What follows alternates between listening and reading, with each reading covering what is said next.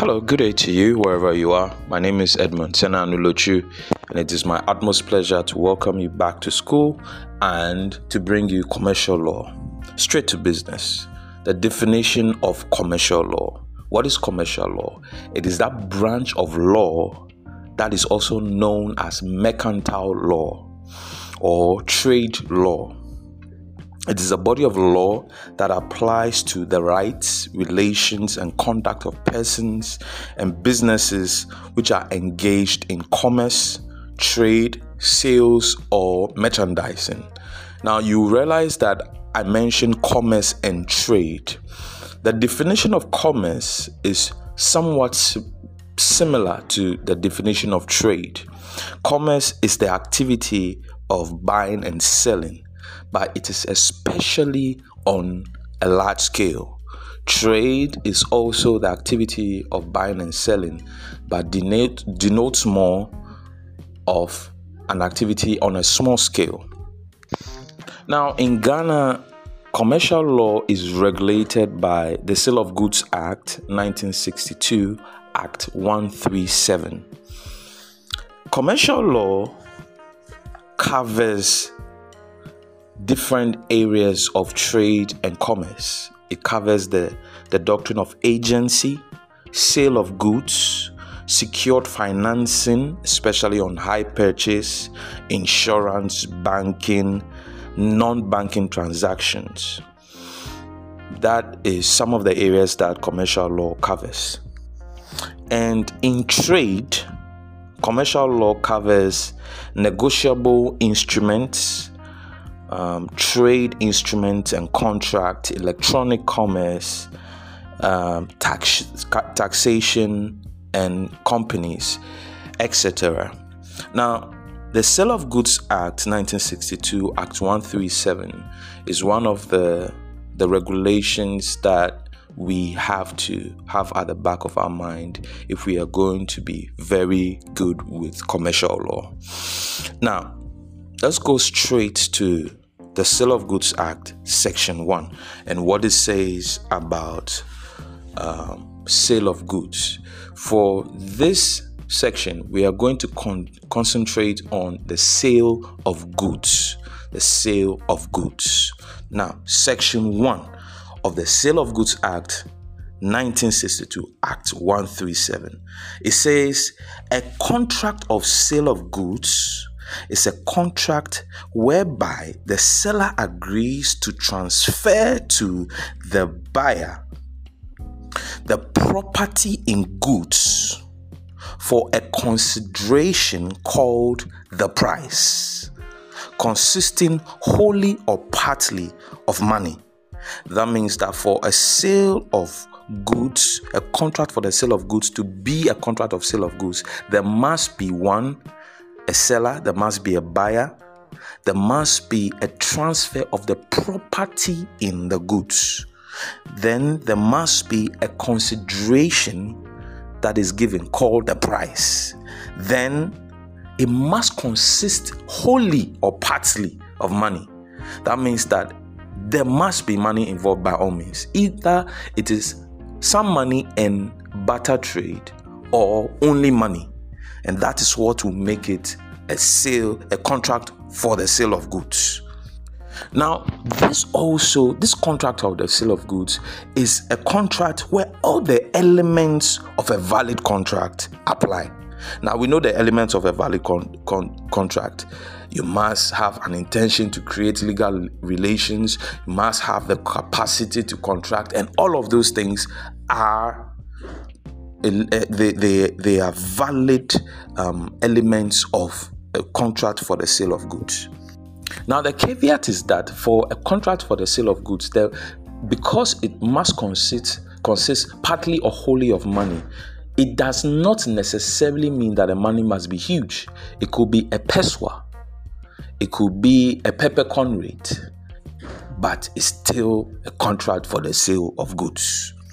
Now, Section 1.2 says, where by virtue of one or more contracts, a person has agreed for value to bail goods to a bailee on such terms that the property in the goods will or may, at the option of the bailee, pass to the the bailee, then, for the purposes of this act, that person is deemed to have agreed to transfer the property in the goods to the bailee, and the bailor shall be deemed to be the seller, and the bailee shall be deemed to be the buyer. Now, Section 2 of the Sale of Goods Act 1962, it says 2:1. It says that its capacity to buy and sell is regulated by the general law concerning capacity to contract and to transfer and acquire property. You remember the capacity to contract. It has to do with the age of majority.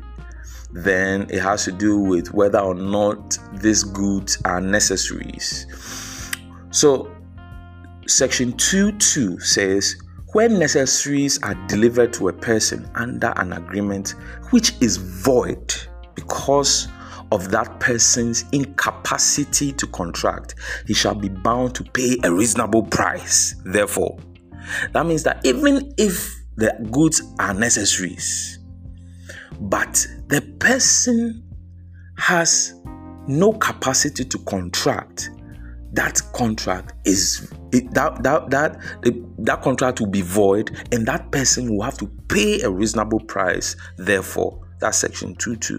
Now, Section 2:3 says that necessaries in this section means goods suitable to the condition in life of the person to whom they are delivered and to his actual requirements at the time of delivery. So we have dealt with the capacity. Now let's look at what the price means. Section 6, it says that Section 6:1 says the price in the contract of sale may be fixed by the contract. That means that there has to be a contract that is written, oral, or unwritten by conduct. And then that price, the price of the goods must be fixed by that contract, or it may be left to be fixed in a manner thereby agreed, or may be determined by the course of dealing between the parties. Section 6:2 says, where the price is not determined in accordance with the foregoing provisions, that means 6:1, the buyer must pay a reasonable price. What is a reasonable price is a question of fact, dependent on the circumstances of each particular case. Now, so if I sell a bag to Kofi and we have signed, let's say we have signed a contract of sale, but yet we did not fix the price, Kofi must pay me a reasonable price in the eyes of the court, and the reasonable price being dependent on the circumstances of that case, which bag it is, what type of bag it is, what brand it is, and it is only a question of fact and not a question of law. Okay, so let's backtrack a little bit and say how that contract will be made. I've made allusions to it, but Section 3 says that subject to the provisions of this act and subject to any other enactment, a contract of sale of goods may be made in writing or by word of mouth, or partly in writing and partly by word of mouth, or may be implied from the conduct of the parties. That means that the contract of sale of goods must not always be written. It could be written and oral, or even unwritten and just by the conduct, or just oral, or just written. Right? Now, there are different kinds of goods that are a subject of a contract of sale. Now, let's define the kind of goods that could possibly be subject of a contract of sale, and then we go on to define what goods generally are. Now, we could have specific and unascertained goods. Then we could have ascertained goods, right? Now, the goods which form the subject let's go to Section 5 of the Sale of Goods Act.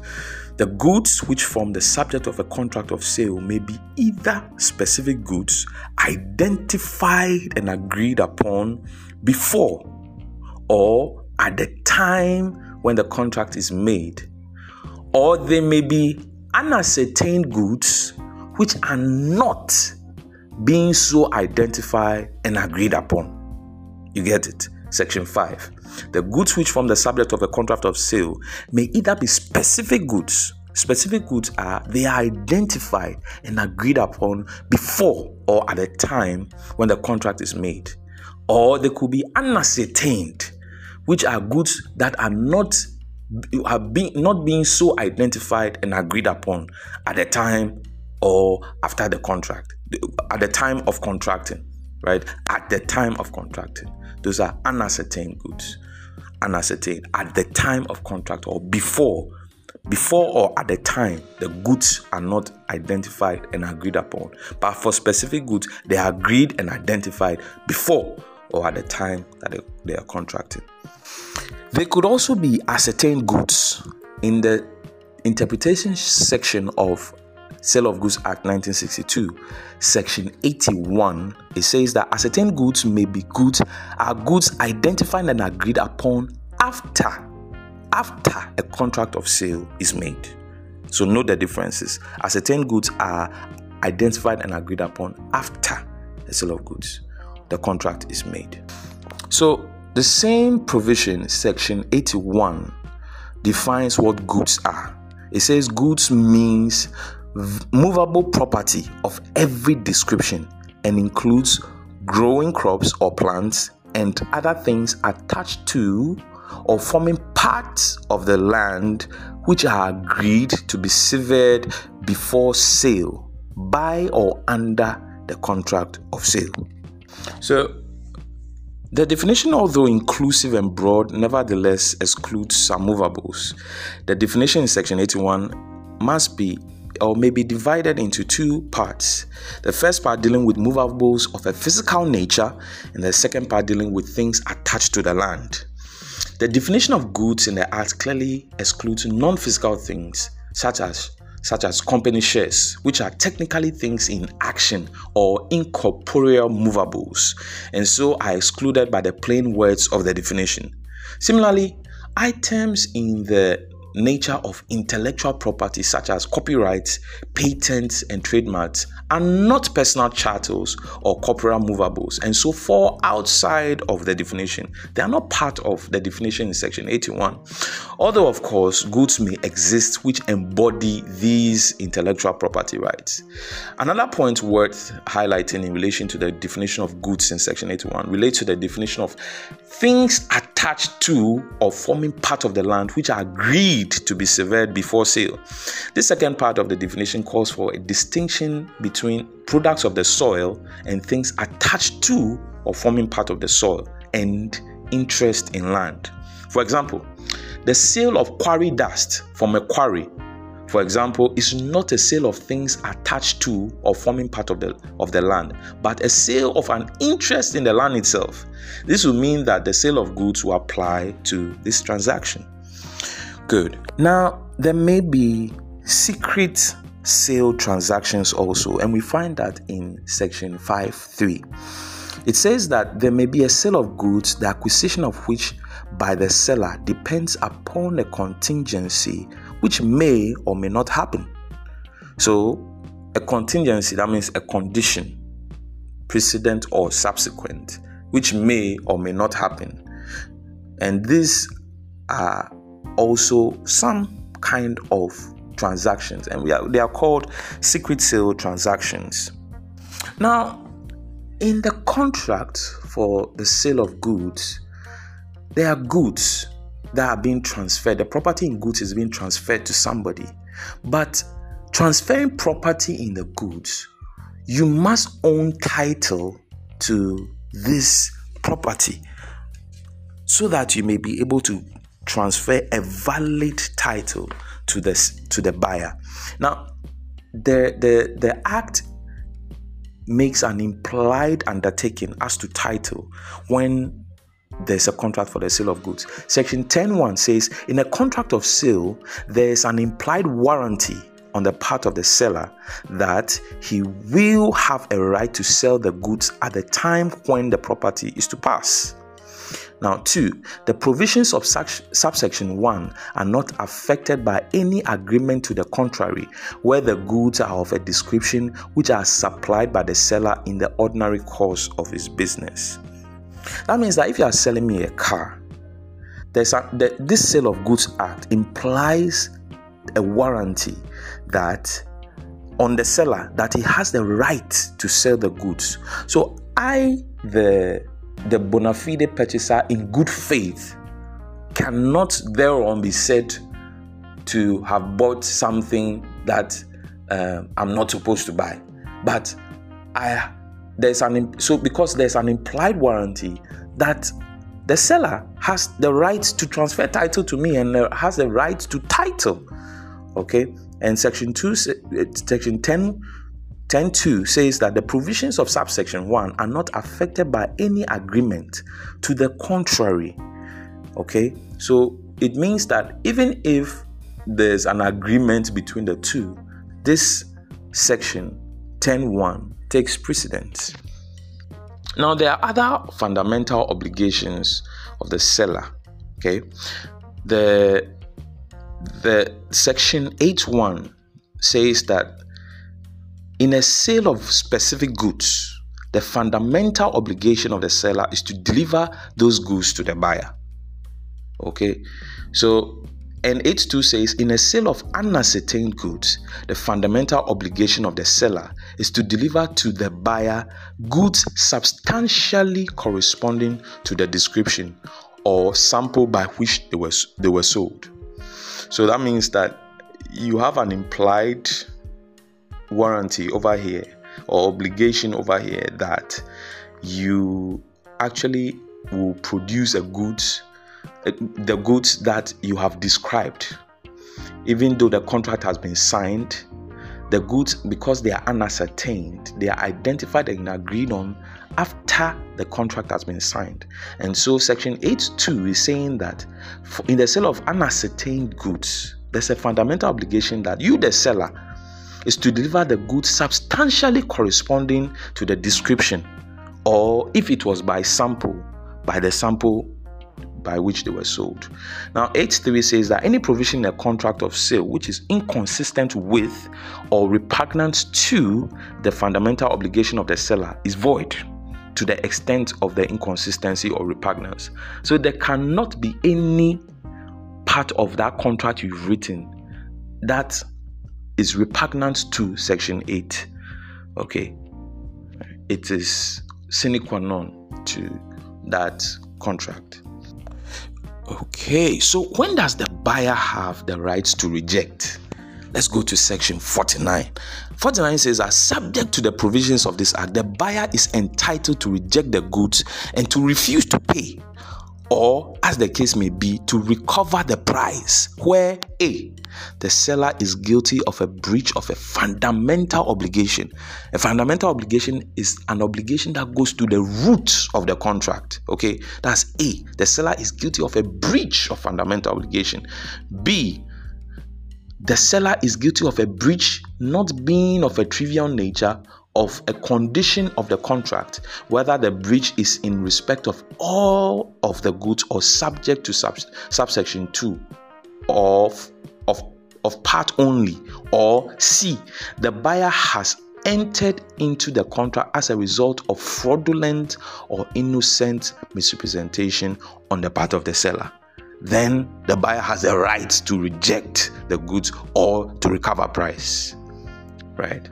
Now we know that fundamental obligations go to the root of the contract, and so there are conditions that will make this contract valid. And so you can repudiate. If it's fundamental or if it is a condition, then you can repudiate. But if it's a warranty, then you may ask for damages, right? So section 49 gives us the provisions as to when the buyer has the right to reject. But we must know that trivial breaches don't call for repudiation. Okay. If the breaches are trivial, then the fundamental obligations of the buyer and the seller must be performed. But if the breaches are not trivial, they go to the root of the contract, then you can repudiate and recover for price. So whilst talking about this, we have to know that even if the sale is by description or by sample, the goods must substantially correspond to what the description was. Section 11 says that in a contract for the sale of goods by description, whether or not the sale is by sample as well as by description, there's an implied condition that the goods shall correspond exactly with the description. Section 12 says that in a contract for the sale of goods by sample, whether or not the sale is by description as well as by sample, there's an implied condition that the goods must correspond exactly with the sample. Okay, now you've bought the goods. What are some of the tenets of the provision that relate to delivery of the goods to the buyer? Now, Section 81, the interpretation section, defines delivery as voluntary transfer of possession from one person to the other. So the transfer must be voluntary, and it must be the goods are transferred from one person to the other. Now, Section 18 deals with the means of delivery. Okay, so 18.1 says, unless otherwise agreed, the seller may deliver the goods to the buyer by A, transferring to him the actual physical control over the goods. That means that you've given him control, you've given him the bag that you are selling to him. That is A. That's a means of delivery. Then B, transferring to him the means of obtaining actual physical control over the goods. That means that you're giving him a key that this is the house and this makes you take possession of the house. That's B. Then C, transferring to him the documents of title to the goods. Okay.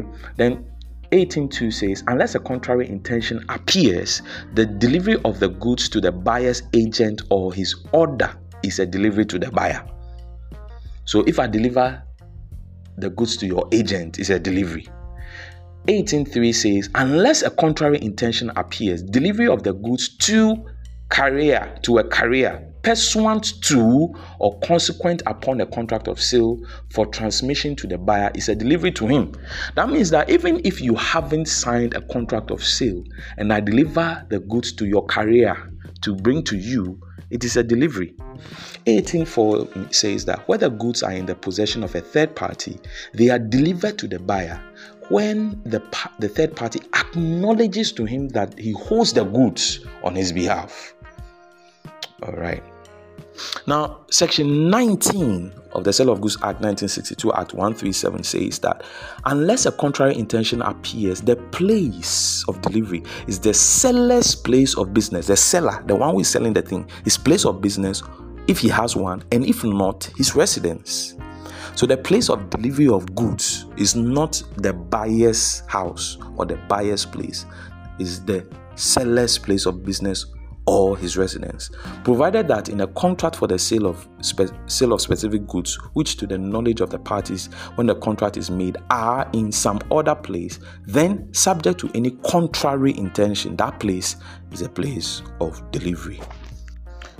Then Section 20 says that it talks about a dispatch of goods by carrier.